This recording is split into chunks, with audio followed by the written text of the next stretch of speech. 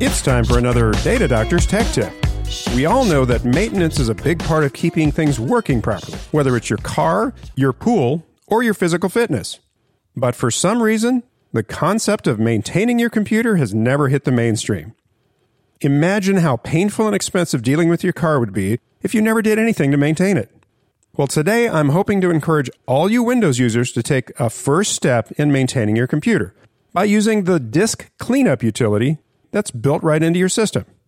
Disk Cleanup does exactly what the name implies, which not only helps free up space, it can also make your computer run a little better.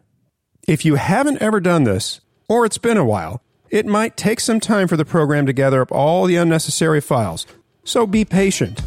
My suggestion? Try to do this at least once a month from now on. For Data Doctors, I'm Ken Colburn.